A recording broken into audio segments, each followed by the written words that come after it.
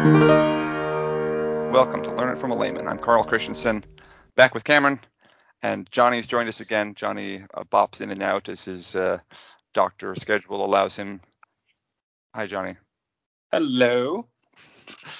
Cameron also bops in and out as his hotel schedule allows him, but Cameron's not doing surgery on. Wait, Cameron, are you doing surgery at the hotel? Yes. That's one of the services that we now provide is Right.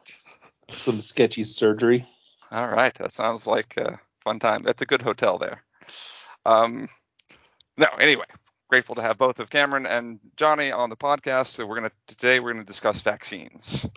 And if you're worried that this is going to be super contentious and or otherwise divisive, that's not what the intent here. We're going to discuss vaccines and the efficacy and the science behind them, and the history and what kind of from a doctor's point of view, from Johnny, why they're safe, how they're developed, why they're useful, and then we'll take a look at some of the questions that sometimes people have about getting vaccines. So let's get it started. Today, to start off with, I wanted to talk a little bit about the history. So we often do this in podcasts, but the history of vaccines, Johnny, we were just discussing before the podcast, it's a bit sketchy, right? Did they teach you about that in medical school? Yeah. They talked to us about the first vaccine that was developed, which they tried to do against smallpox because smallpox was such a rampant disease back then. I think it was the 1800s. I'm not sure. I'm terrible with dates. Don't ask That's me okay. That. I'm looking at Wikipedia, which is my source of knowledge. It looks like it's the late 1700s, early 1800s when they kind of finally established like a working vaccine. Well, that might actually that be. sounds right. Yeah, somewhere around there, yes. But okay, so they worked on the smallpox vaccine. There was it's not exactly the type of vaccine testing that we do these days. Back then, it had to do with experimenting on children and trying lots of different things. But you can imagine the procedures back 250 years ago. It was unclear. That kind of stuff is probably preferable to leeches and bleeding. So that's the kind of science that they were working with in the day. So experimenting on children probably just par for the course. But it was the case that they were figuring out that exposure to a particular virus seemed to inoculate you against future, serious disease from that virus. So it says right here, actually, it says back in China, 1,000 years ago, they were doing some hints of some type of vaccination by taking powdered smallpox material, like ground up scabs of smallpox, and blowing them up your nose, which seems pretty sketchy. But once again, we're talking about the 10th century. So anyway, let's just say that we've come a long ways in the last 1,000 years, much less the last 200 years, and we've got a lot more. The procedures to get vaccines are far more locked down. We'll talk a little bit about that, but before we do that, Johnny, you work in pediatrics. There's a whole regimen of vaccines that are recommended and that children get. Could you tell us a few of those and when and why they get them? Yeah, so I mean, some of the vaccines, so like the smallpox vaccine, which is like one of the original vaccines, nobody gets that in the US anymore because it doesn't exist in the US anymore. But some of the other vaccines like MMR, which is against measles, mumps, and rubella, the Tdap, which is tetanus, diphtheria, acellular pertussis, and things like that.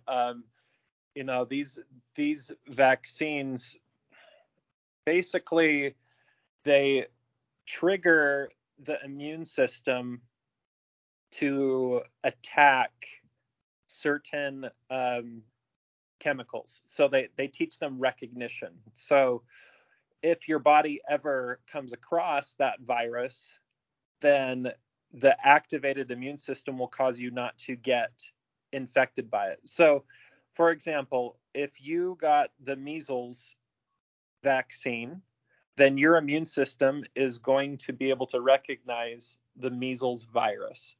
So even though you may be exposed to the measles virus and you may actually get inoculated with measles, as soon as you do, your immune system will recognize the measles virus and kill it right away without you becoming symptomatic.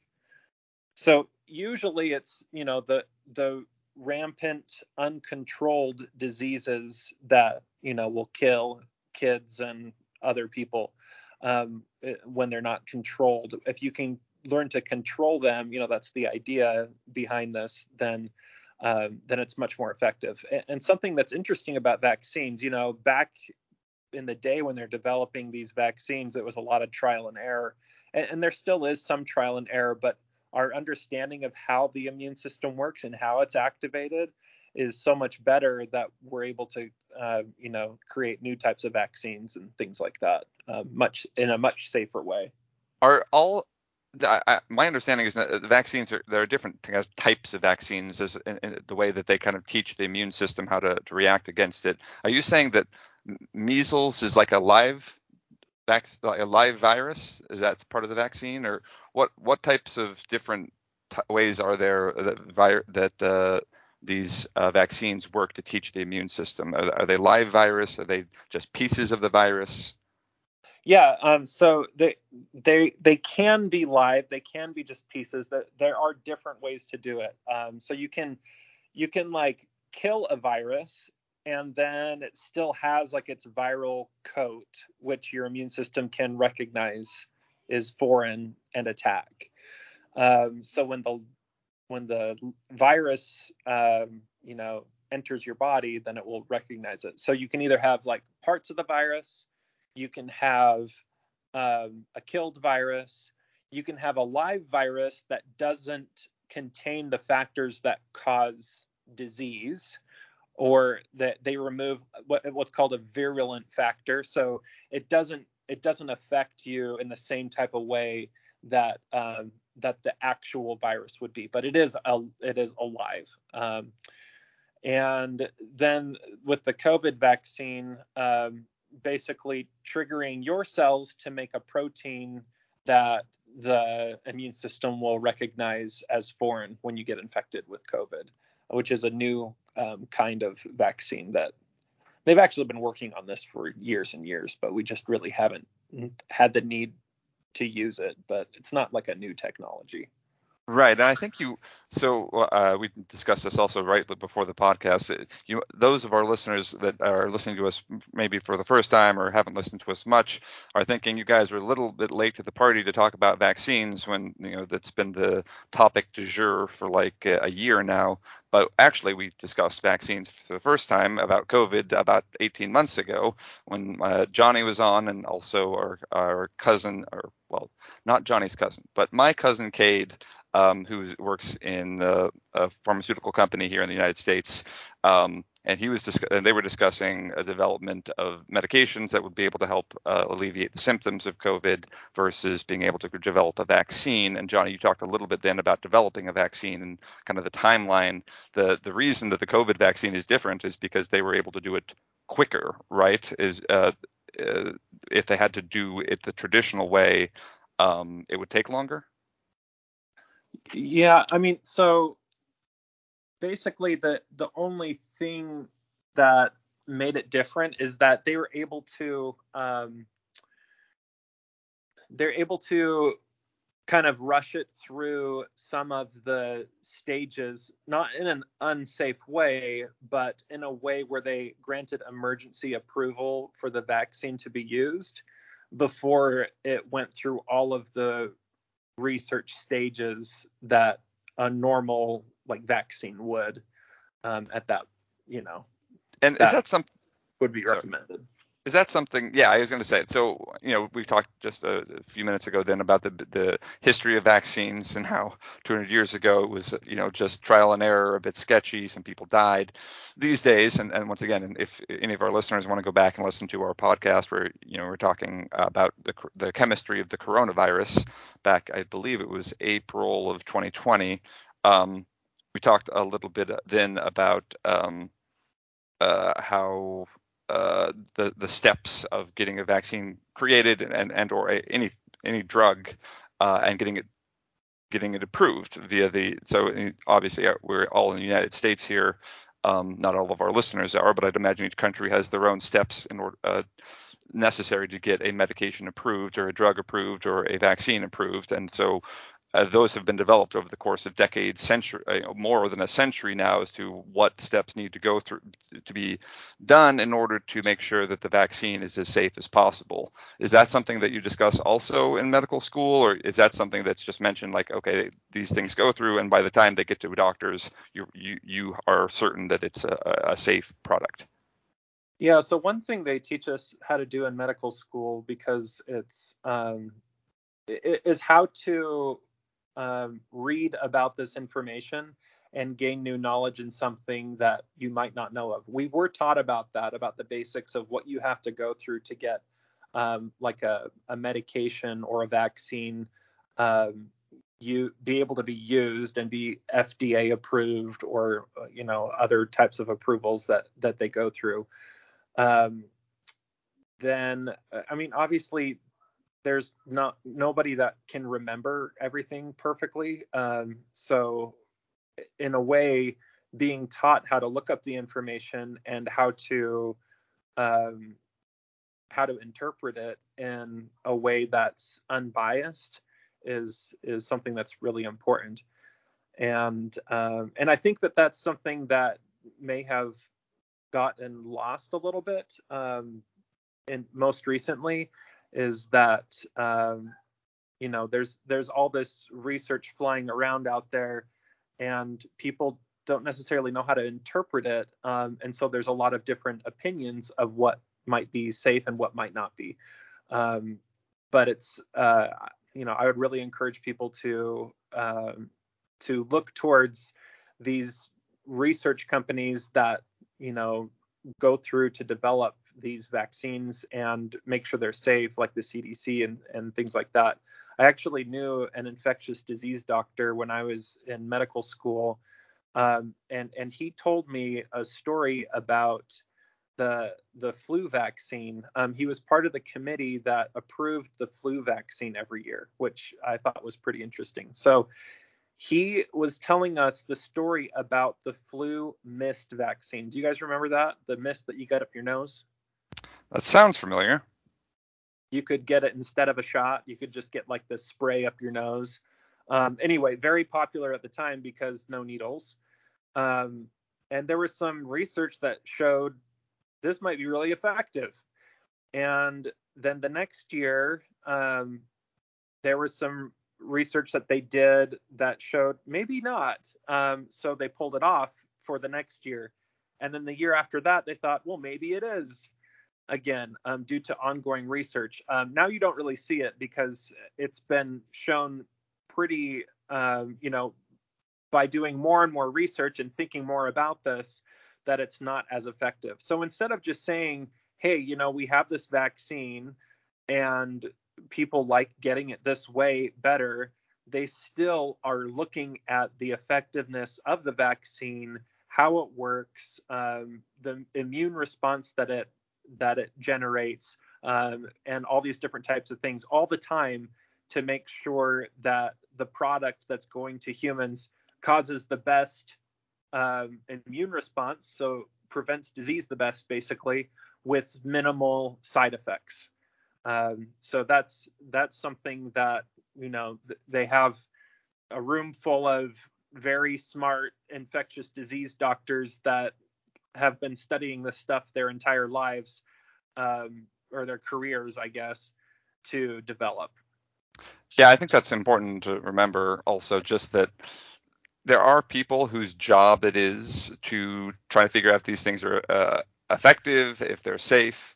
And it's just because Johnny mentioned earlier the COVID vaccine at first was not given full FDA approval, and right now it has full FDA approval for adults, I believe, still being used under emergency authorization for 12 to 18-year-olds, if I'm not mistaken. Johnny, if I'm not mistaken, you can correct me.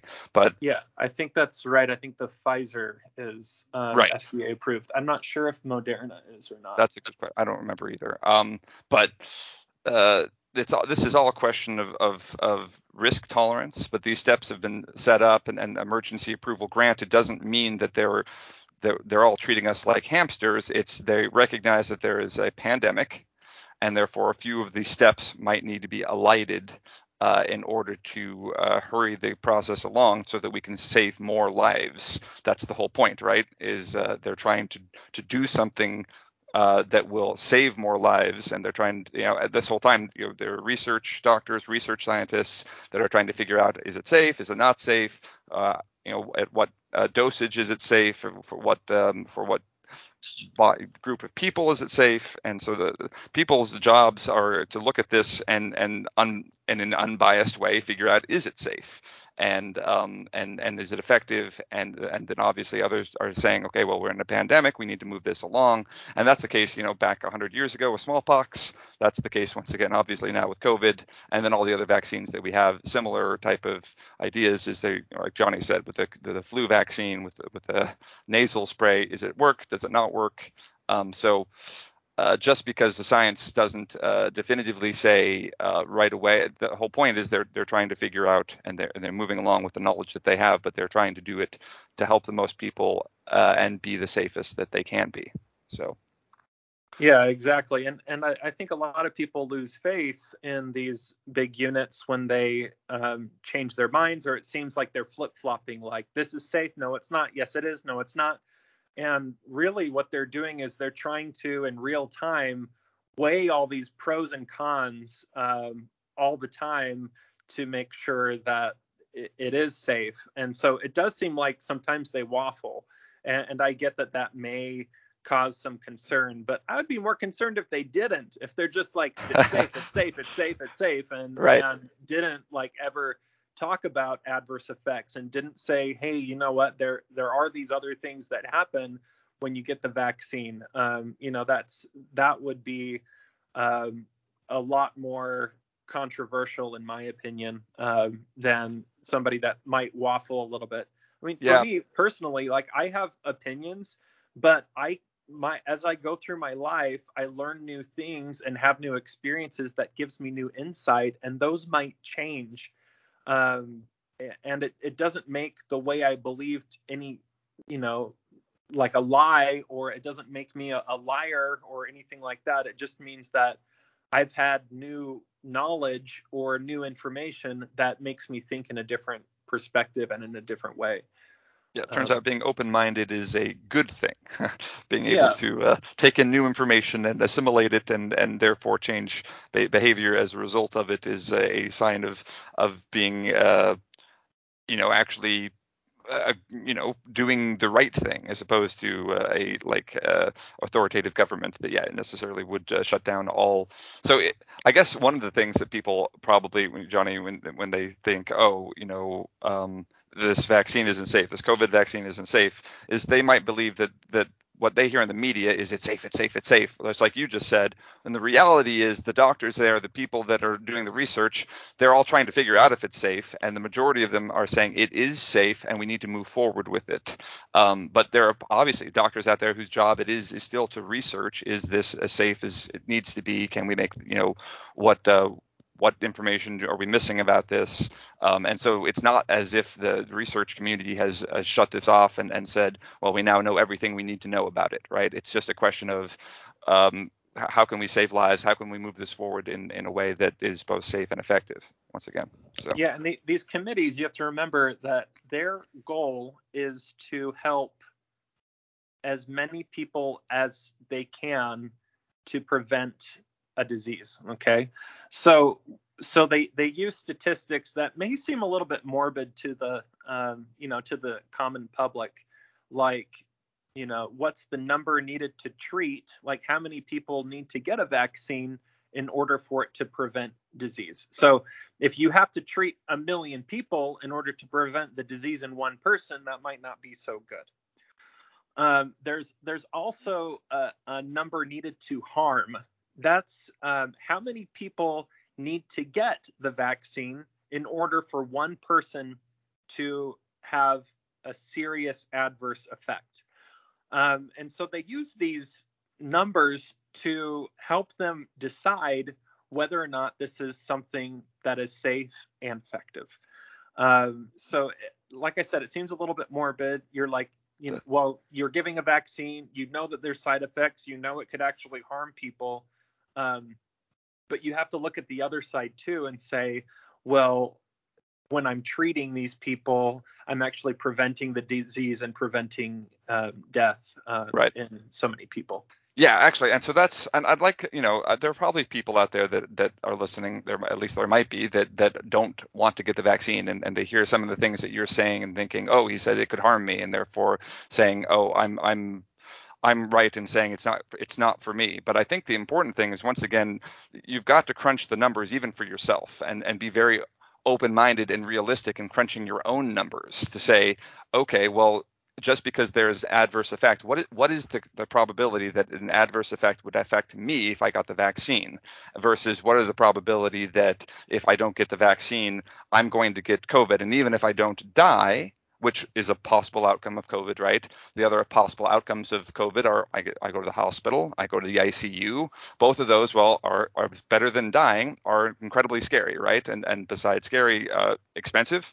And so, you've got to crunch a lot of numbers and realize that people already have done that, and that's what you're saying. And so this is one of the tables I found here a week ago that I thought was incredibly insightful as far as the COVID vaccine. Now, we're taking this, obviously, specifically this vaccine because it's the vaccine that is most on people's minds these days. These types of things are done for all vaccines, as most of them aren't as controversial for whatever reason. Which Cameron mentioned before the podcast. We were talking about that. But this table I found, this is on the CDC website, is exactly what you were just talking about, Johnny. It talks about benefits of COVID-19 versus harms, and the adverse effects of and then they have the numbers of expected, and they have this broken down by age group, the number of cases that they believe they'll prevent by inoculating or by vaccinating. Where is it? A certain number, I think it's 100,000, but it could be 1 million people. Here it is, per million. This is how many cases they're going to prevent. This is how many hospitalizations they think they're going to prevent. This is how many ICU admissions they're going to prevent, and this is how many deaths they're going to prevent. Versus, in the same table, the number of adverse events that are expected for every 1 million doses of this vaccine, and they have it broken down for every vaccine, every COVID vaccine. So they have Johnson & Johnson, they have Pfizer, they have Moderna. I assume they'll have the other one. I know outside of the United States, there's there are other vaccines, and I'd imagine that the other research groups have similar tables elsewhere. But looking at this table, the numbers are stark, right? It's crazy, even for young people. So most young people think, oh, this isn't relevant to me, right? I'm an 18-year-old young woman. I don't need to worry about COVID. And as far as just like day-to-day life goes, that's true. As far as death goes, that's probably true. You're not going to die of COVID as an 18-year-old healthy young woman. However, if you look at the numbers, this table shows that they expect that about between 18 and 29-year-old young women will die from COVID out of 1 million, versus if you're vaccinated, it would prevent those deaths, and they'd expect about one. I've said it wrong. Guillain-Barré syndrome. That's one of the adverse effects of the Johnson & Johnson, or thrombosis. 4 to 5 cases of thrombosis. Johnny, could you tell me what Guillain-Barré and thrombosis are?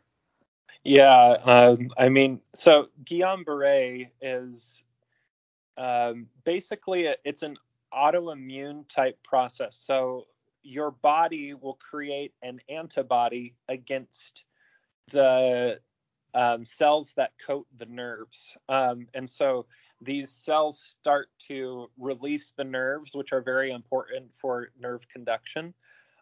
So you start to get weakness. And it usually starts from the bottom, like from the toes and from the legs, and then works its way up. And it can be fatal if it affects muscles such as the diaphragm.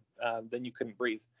But yeah, that's what Guillain-Barré is. There's other rare Guillain-Barré where it affects the nerves in the like of the head, the cranial nerves.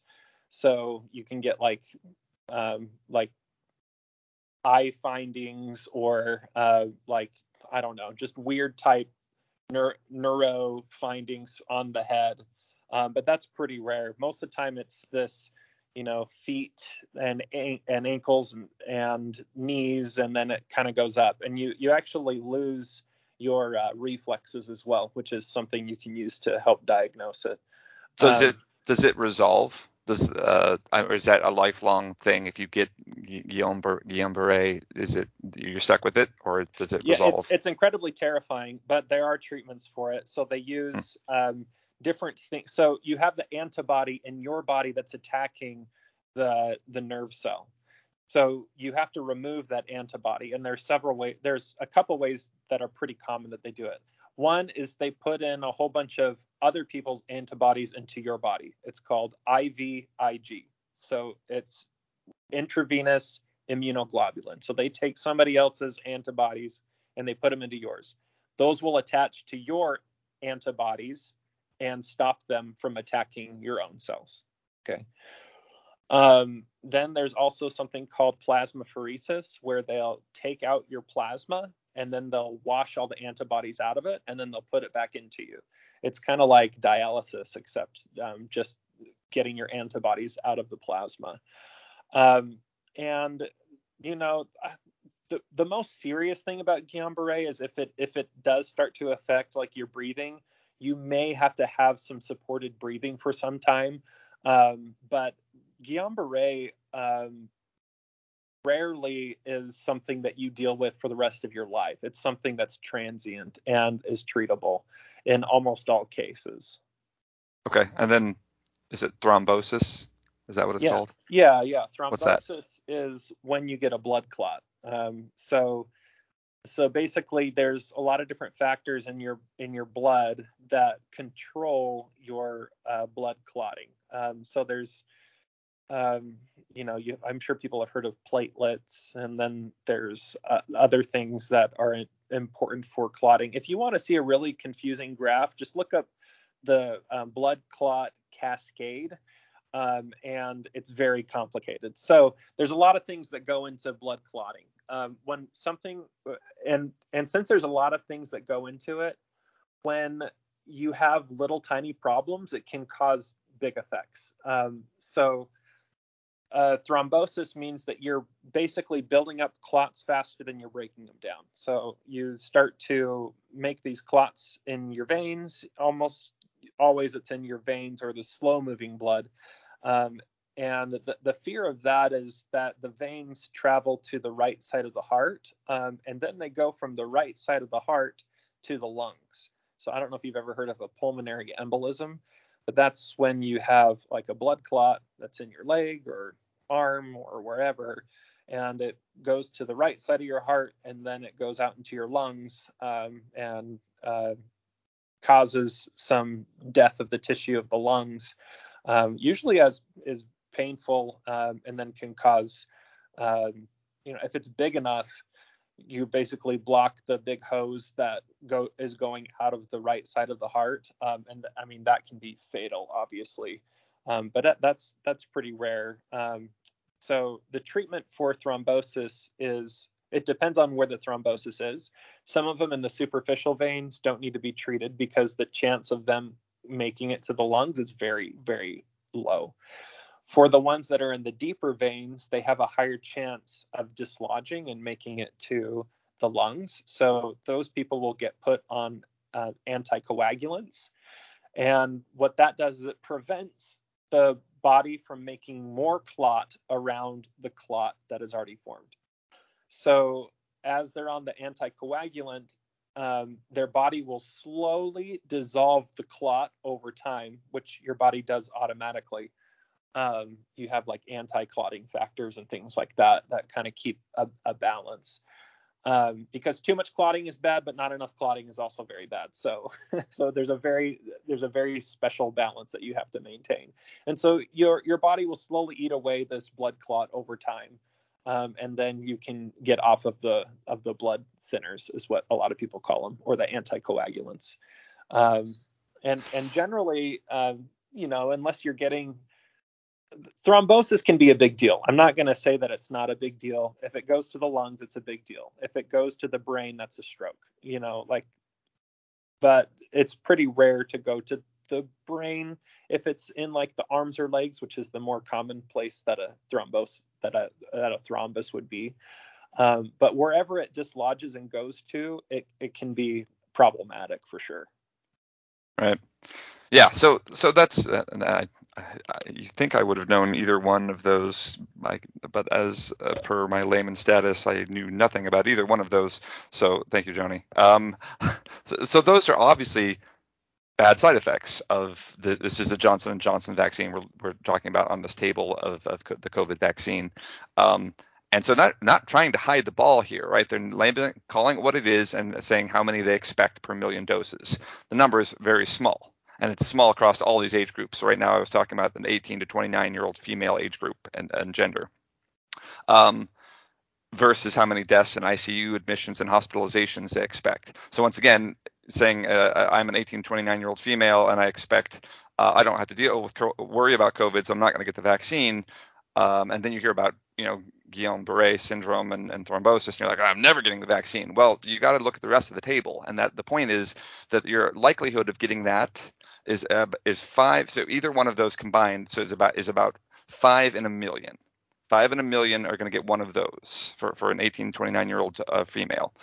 The likelihood of dying of coronavirus is 5 in a million.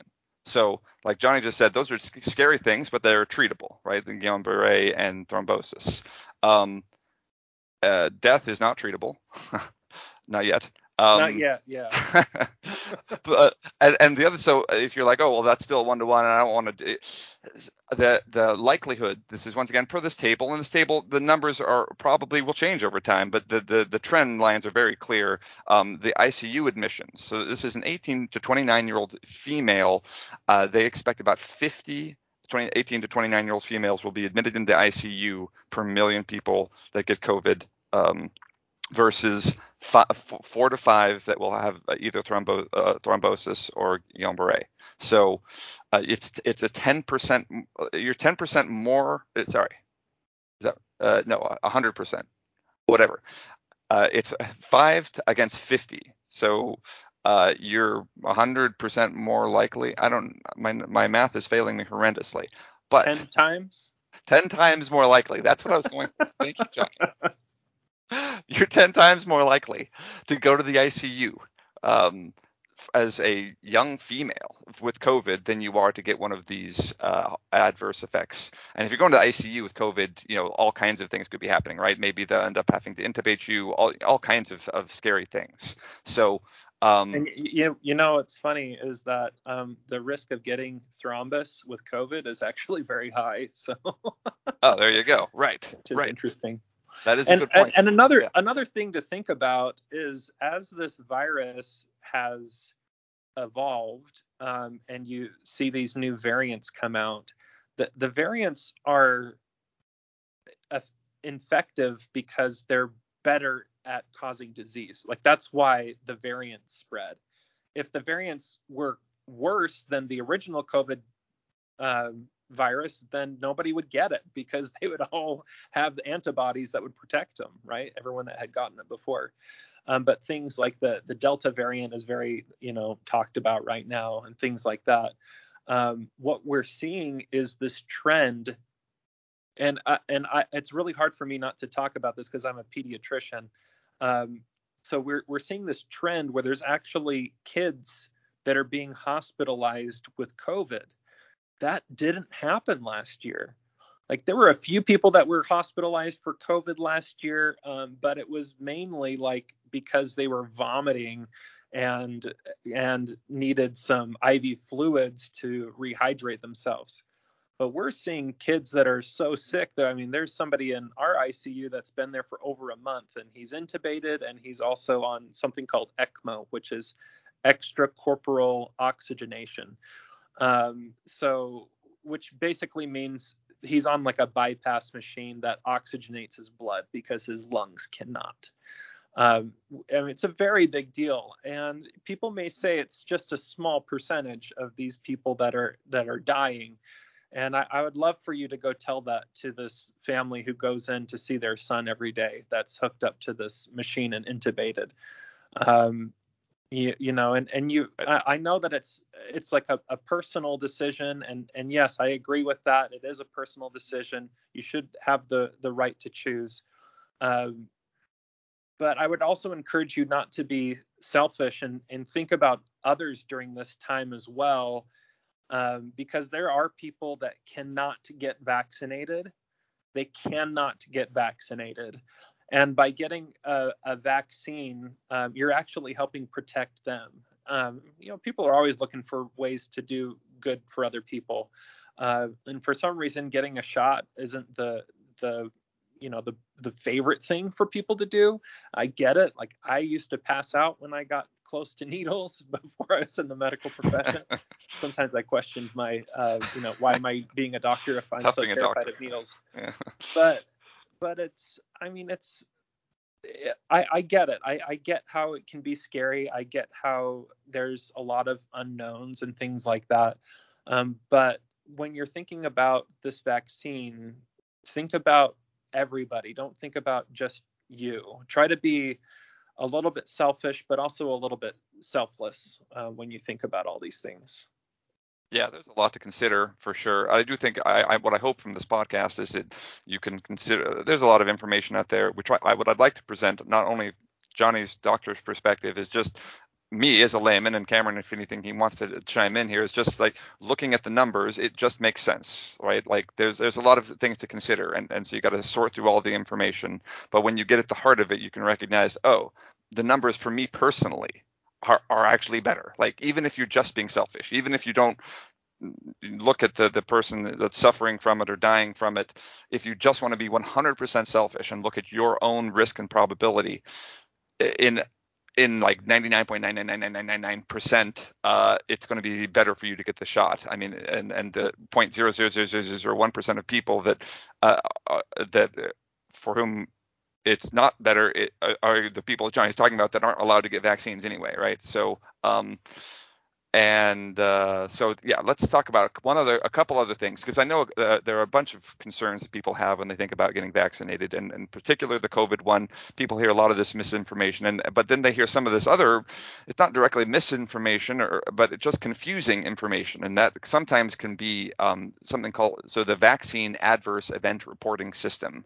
VAERS, whatever it is. VAERS, yeah. Yeah, where they can see, and it's been reported that, oh, it's this large number of people that have died, and so all these other tables are probably not true, or they're not accurate, because they're just not reporting all the people that have died from COVID.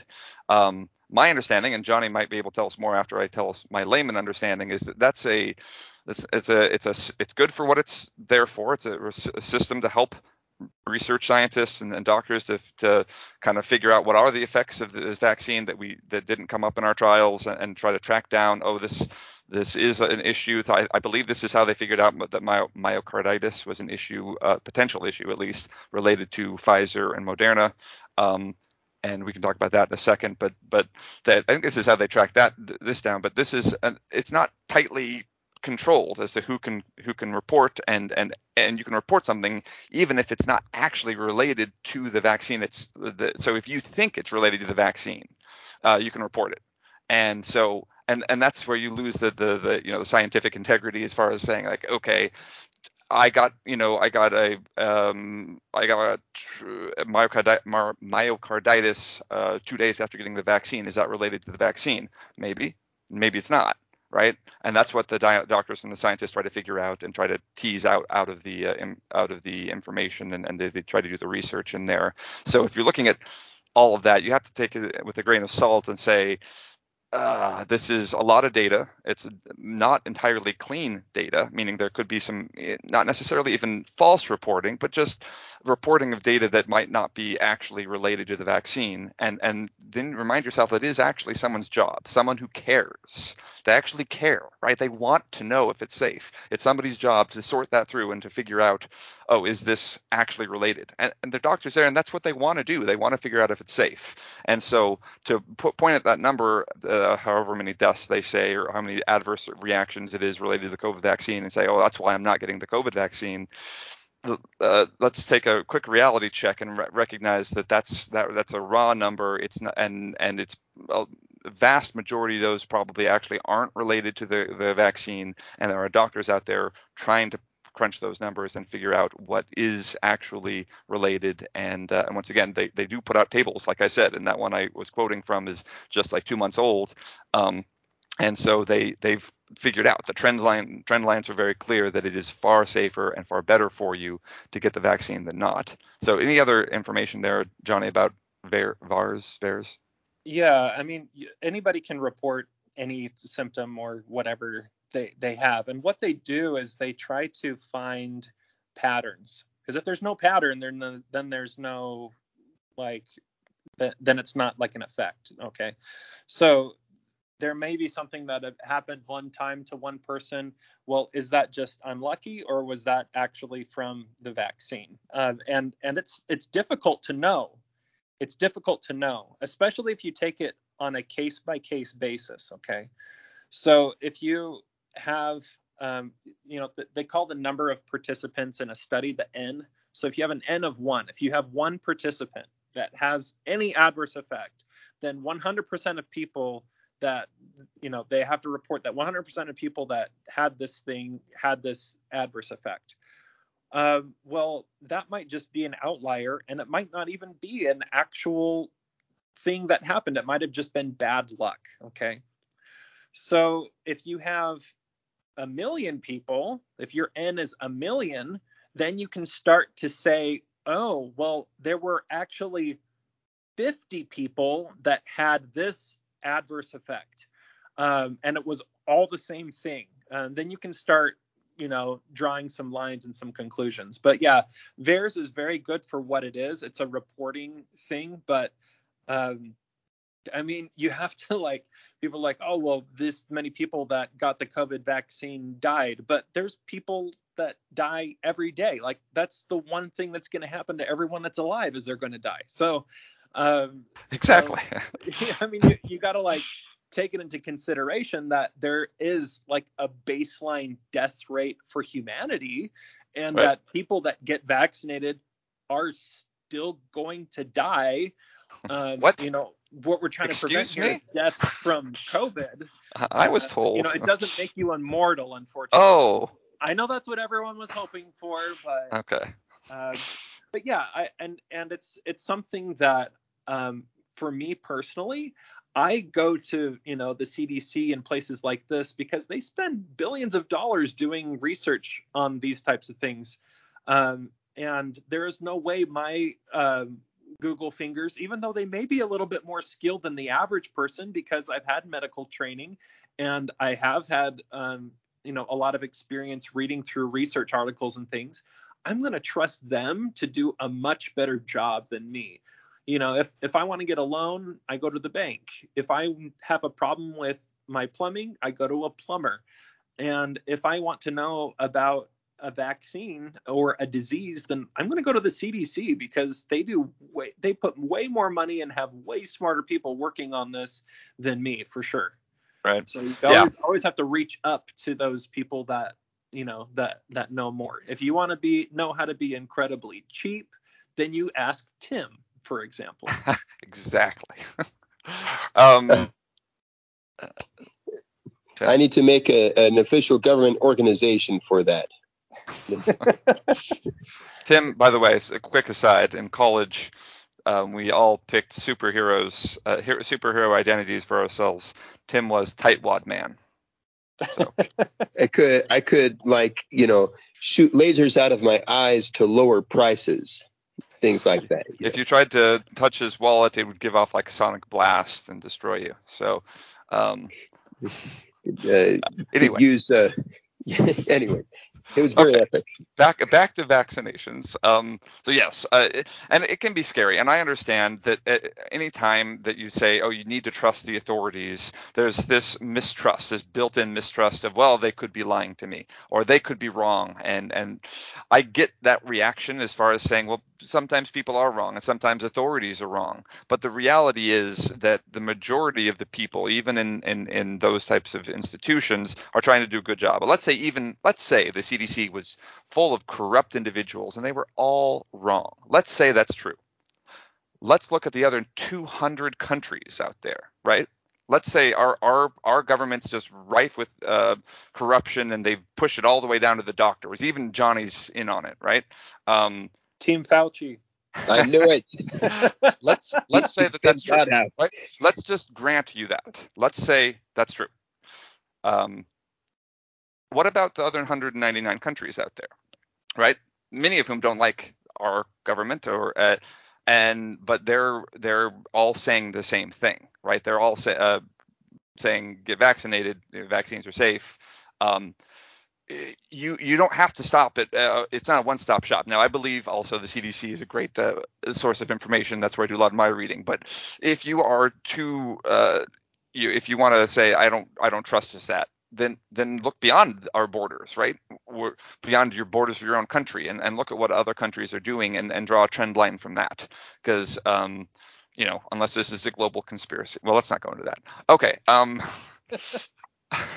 To put it in the terms of a friend of mine who actually works for the Republican Party, he noted that on the one hand, a lot of conservatives, because that's where a lot of this doubting the medical authorities is coming from. On the one hand, we want to believe that there's this large scale sophisticated conspiracy with this incredible cover up, and on the other hand, we're claiming that the government is packed full of inept individuals who are who are making gaffes and blowing easy things all the time, and so we kind of want to have it both ways, right. Depending on what we're criticizing at the moment. And you're right, it's an inconsistency. Yeah, and like I said, I don't want to lose anyone that thinks differently. Like I don't. I want you to just understand that there's a lot of other sources you can look to if for whatever reason you don't trust our government. I won't even question you on that. Whatever your reasons might be, you go for it. What I'm saying is, and especially in cases of health, like what Johnny's talking about, what we're talking about, the subject of this podcast, you need to do your research, and you need to look at multiple sources. You need to look at a lot of variety. If you don't trust the CDC, I don't know why, but if for whatever reason it is, then at least look beyond our borders. Say, well, what's Canada doing? What's Mexico doing? What's Brazil doing? What's Spain doing? What's Israel doing? What's Russia doing? What's China?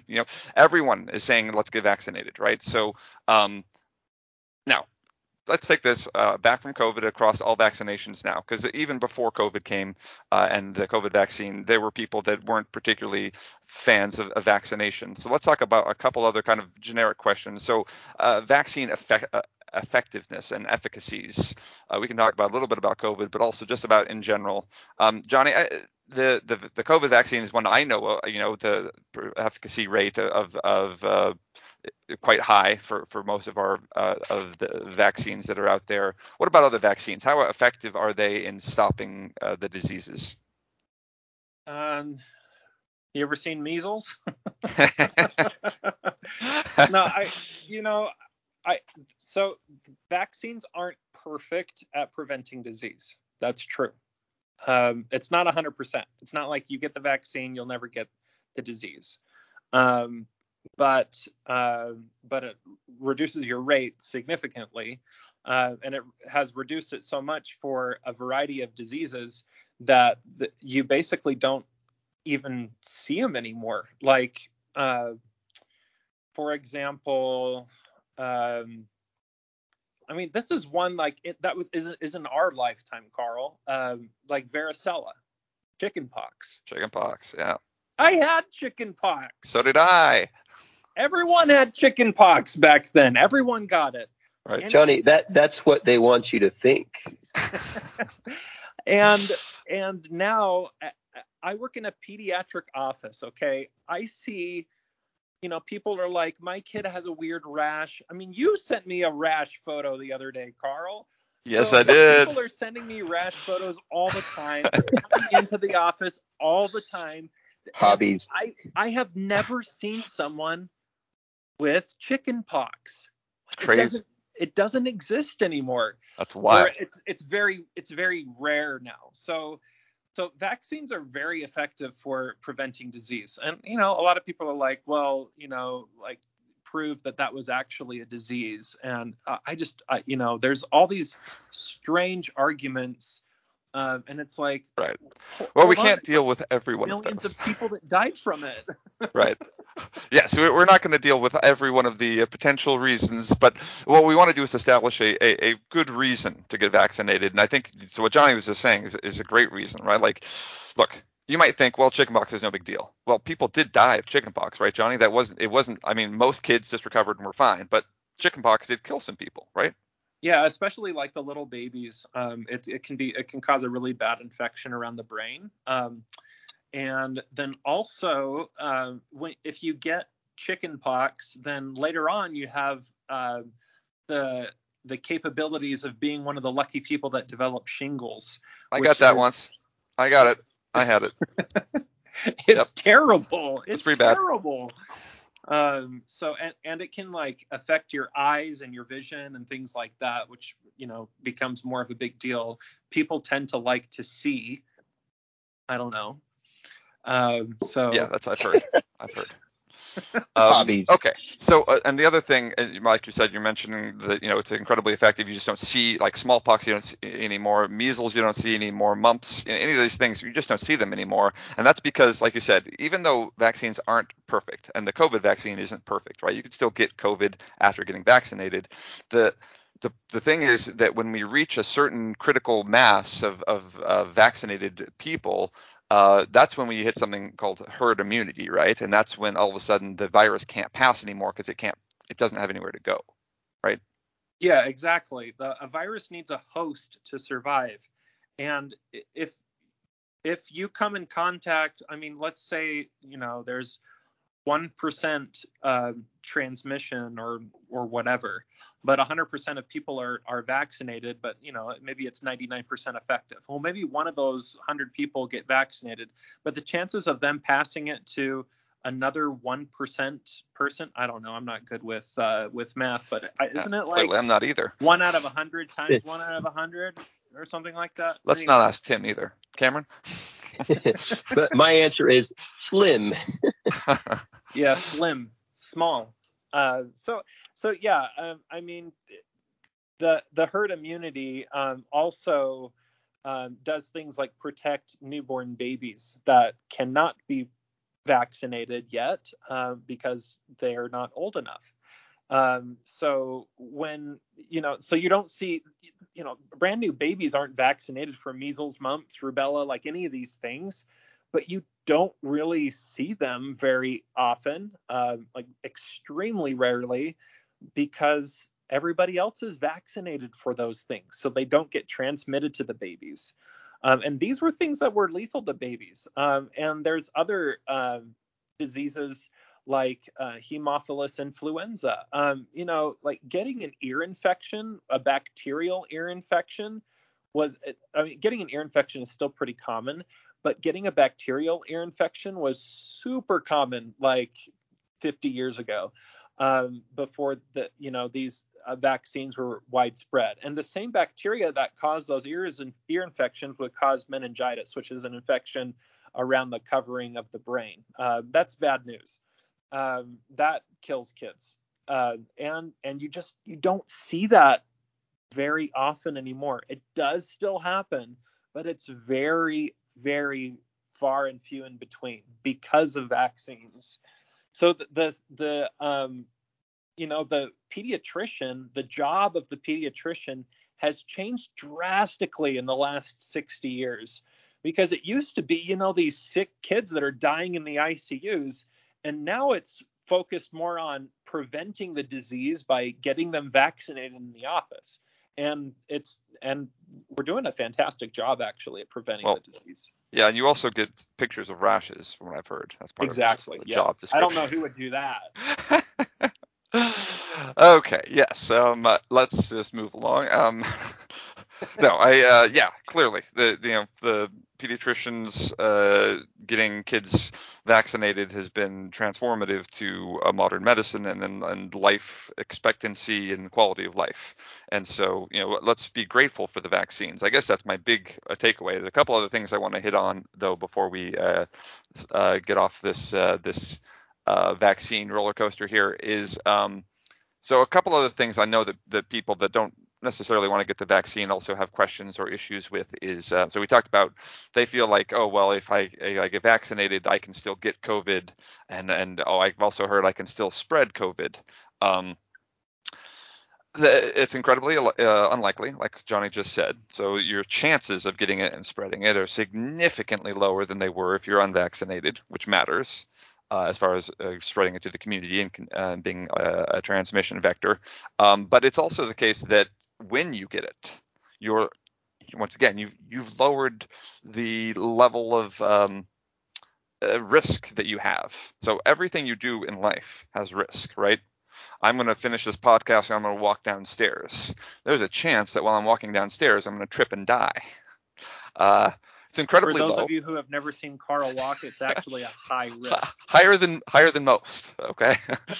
But it's not going to stop me. I'm still going to walk down those stairs. And that's because while I know that there's a risk associated with it, I also realize that risk is so ridiculously minute that it's irrelevant to how I'm going to live my life, right? And that's the case, both with getting. So if I get vaccinated, and am I worried about the side effects? Yeah, they exist, sure they do. But once again, the chances of me falling down the stairs are probably about the same as me getting one of these really bad side effects from the COVID vaccine or one of these other vaccines. So once again, put that into perspective.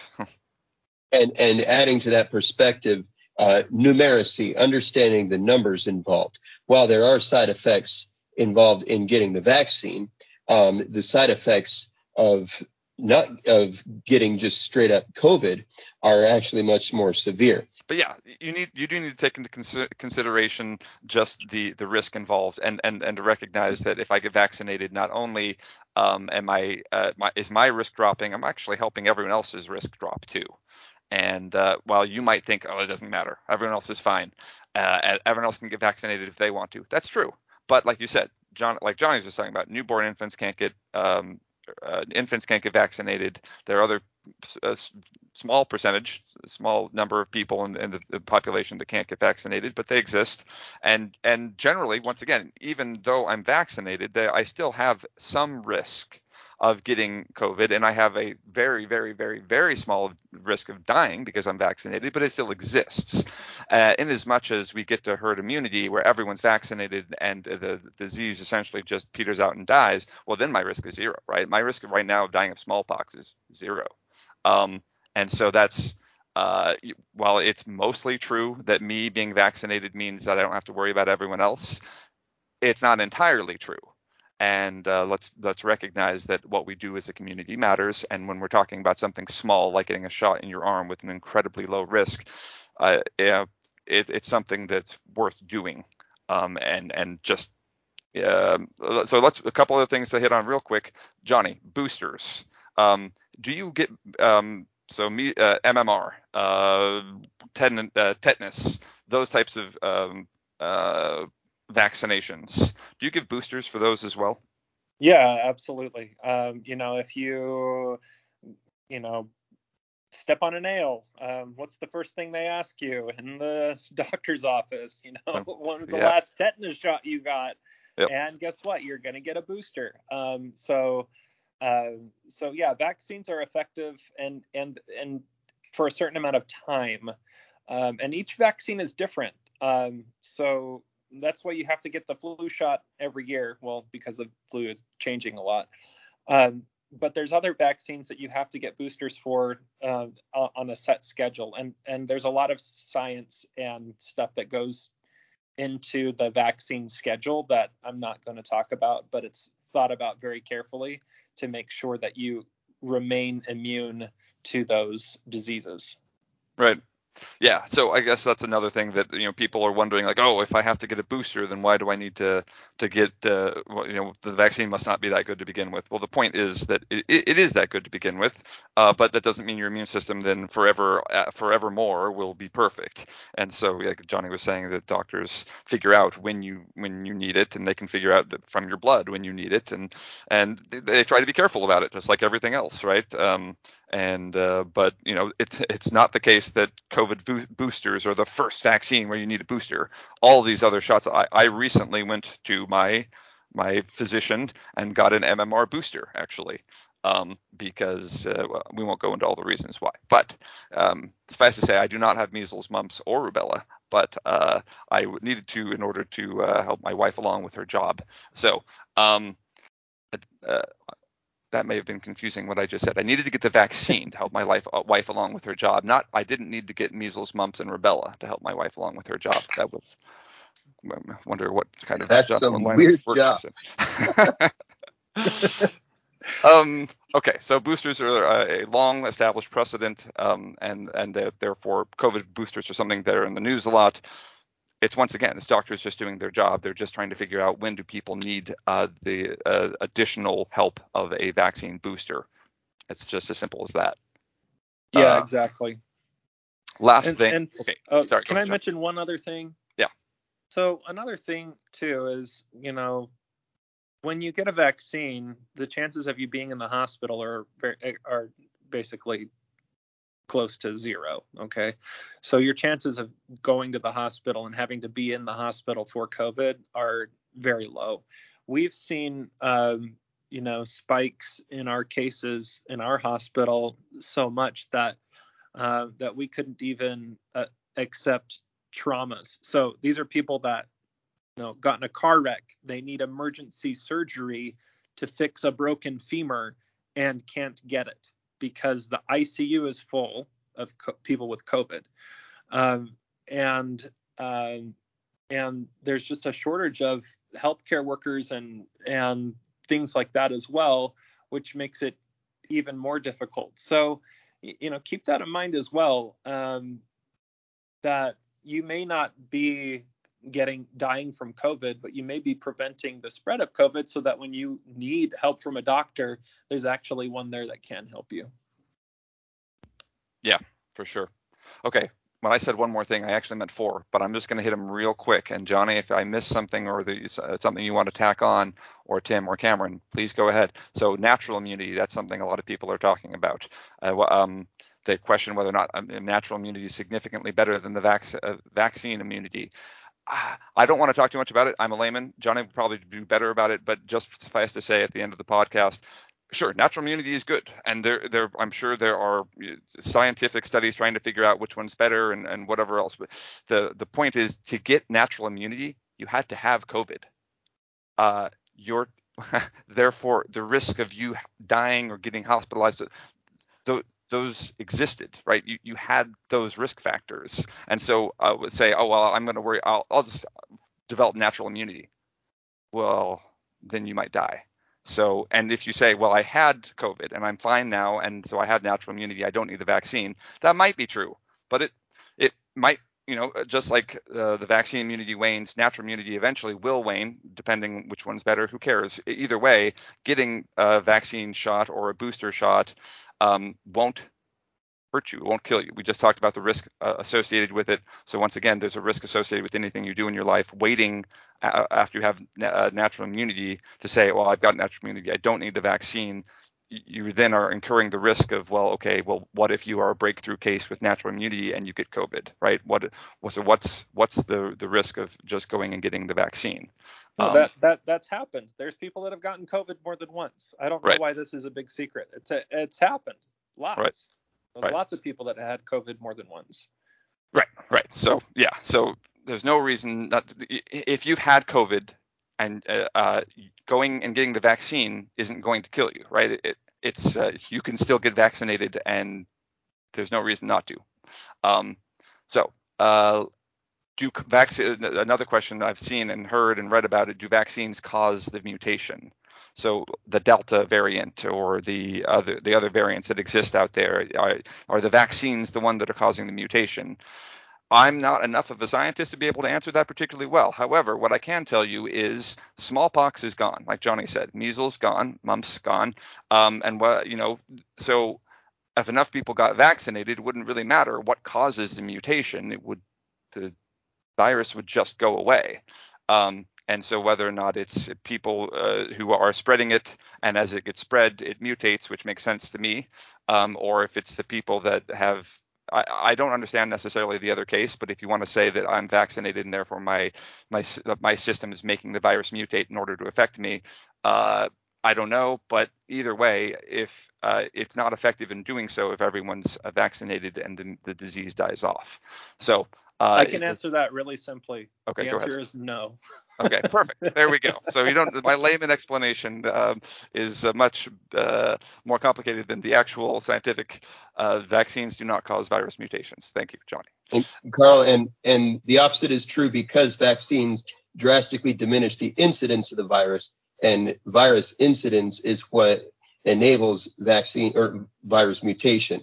The viruses mutate because they make millions upon millions of copies of themselves. The more copies are being made, the higher the chance of a mutation happening. There we go. So by vaccinating a population and reducing the number of copies of the virus being made, you reduce the probability that a new dominant variant will emerge. And so, yeah, the opposite is true. Vaccines, the viruses like COVID and the flu are rapidly mutating viruses. The way to stop them from developing new variants is to reduce the incidence. So anyways. There we go. Thank you, Tim and Johnny. Okay. I do know a lot of people that say that they don't need the vaccine because they're taking something else that is preventing them from getting COVID. That doesn't really exist yet. There are things that can help, from what I understand, but it's not the case that any of them are as effective as the vaccine. Potentially eating broccoli and running would help you, your immune system be stronger and therefore be able to fight off the coronavirus strain. It doesn't and anything you do, once again, coming back to this theme of mine, anything you do in life has risk. If you're taking a different medication that you think is stopping you from having coronavirus or COVID-19, there's a very real possibility that you're incurring significantly more risk of side effects than you would be just getting the vaccine. So whatever you think you're avoiding, probably try to take that risk factor into Johnny and I talked about this weeks ago, as far as just different medications that people are trying to take and they think is either helping them get over COVID or whatever. The vaccine is much safer. So do that. Last thing, and this one's, I know, just don't please, if you're out there, I don't like, if you don't want to get a vaccine, whatever, don't take horse medicine. Okay. Like, don't take livestock medicine. Just please don't. Please. Okay. That's it. Yep. That's it. Yep. Okay. I was going to say, Johnny, I don't care that you're a doctor, and I don't care what thousands of doctors out there say. I'm going to listen to the random dude I hear on TikTok. Yes, unfortunately, that's often the case. But hopefully, if whoever listened to that dude has also found us, let's stick with, here's the data, here's the doctor, and here's what we have to say about it, and let's make our best informed decision. Last thing is this question of mandatory vaccines, and Johnny touched on it briefly. Everyone likes to have their freedom and their freedom of choice. I understand that, and everyone wants to be able to decide in life what they put in their body and don't. I understand that. It is the case, however, skirting the topic of whether or not mandatory vaccines are a good idea. Well, actually, I will come back to that in a second. Here in the United States, it's become this big topic of, is it even legal? Can vaccines be mandatory? And the short answer is yes.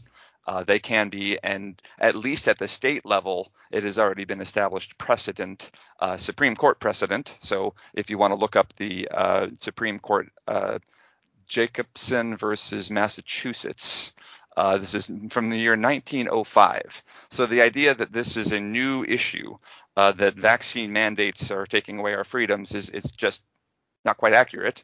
We're looking at more than 100 years of precedent where a society, this is a reverend who had an issue with the smallpox vaccine, and he was being, there was a organization behind him called the Anti-Vaccination Society back in the 1905, and they took a case all the way to the Supreme Court about they didn't want to take the vaccine, and Supreme Court ruled heavily. A large majority said the state has an interest and therefore is allowed to mandate vaccines. And so it is not the case that this is a recent thing. It is not the case that that the state doesn't have vested interest. And like I said, we have listeners in the UK and in India and Australia, all across Europe, in Africa. Lots of these places, this has already been established. It's already been decided that the government has a public interest in the public health, and therefore they can mandate particular vaccines. Now, if that cause you to revolt, or if that causes angry feelings inside of you, I understand that having someone tell you have to get a shot is frustrating. However, once again, revisit all of this information and all of this, and if you don't trust anything I've said, start looking outside of just take the majority of the data. Not even just my data or the data that you like. Look across the world, and let's look at what everyone else is doing. And if you're like, oh well, everyone else is a lemming, let's be slightly more realistic and recognize that everyone's just trying to make the best informed decisions for their own health. And to say that everyone's against you, I don't think is quite fair to everyone else's motives. So we're trying to just inform. And I said, I'm no doctor. I got the vaccine. I got MMR. I've got tetanus. I got jabbed with so many needles last week. It was a lot. And so I'm good. I'm good to go. No adverse effects as far as I'm aware. And so vaccines are wonderful. There's court precedent for mandating them. I understand that can be frustrating, but do it if for no other reason than that it's going to make you safe. And if you, if you have any questions about that, start, find other avenues of information and take it all in a holistic picture.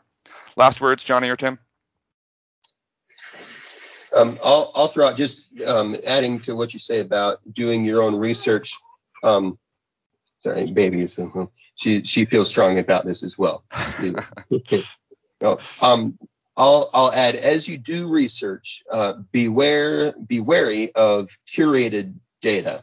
What I find a lot of times when I talk to friends who disagree with me and therefore must be wrong. I'm an English teacher, and so teaching research is one of the things that I do. And one of the things that we have to be wary of when we're doing research is we find that we get sources of information that have curated their data. So, for example, if I go to a certain news show that I like that is advocating a certain perspective, well, that show, and actually this is true of many news organizations, will have a particular slant, and so is going to tend to favor certain data and statistics. So if I listen to that show faithfully every week and or every day, and I'm really plugged in, then I'm getting a lot of information. I feel really well informed. I've got stories, I've got statistics, I've got experts, and I'm getting all this stuff. So I feel well informed. The problem is everything that I'm receiving from that source is curated. It's the organization has gone through and selectively chosen the data, the experts, the stories that support their point of view. So if I'm listening to a news organization that is skeptical of vaccines or is perhaps in a contrarian position against government, then It's just my information has been curated before I've even gotten a hold of it.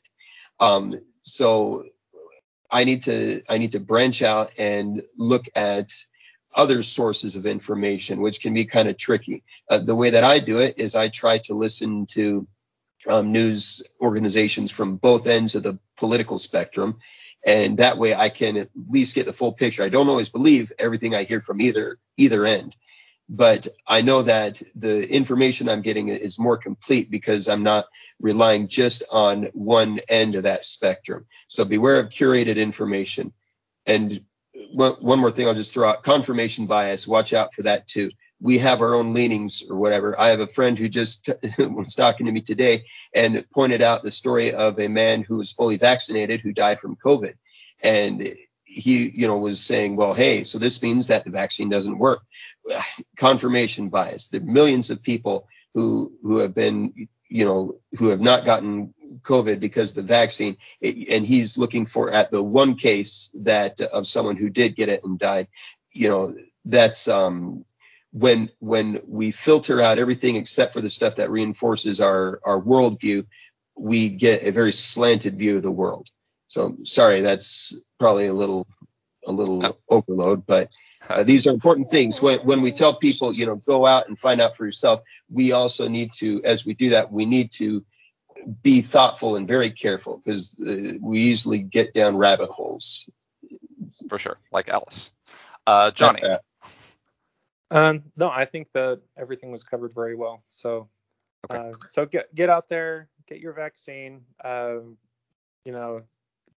Do research in the right way, and I think that you'll see, just as Carl said, that the risks of not getting it are worse than getting the vaccine. Yeah, for sure. Okay. So if you have any questions or if you want to let us know what your thoughts are, send us an email.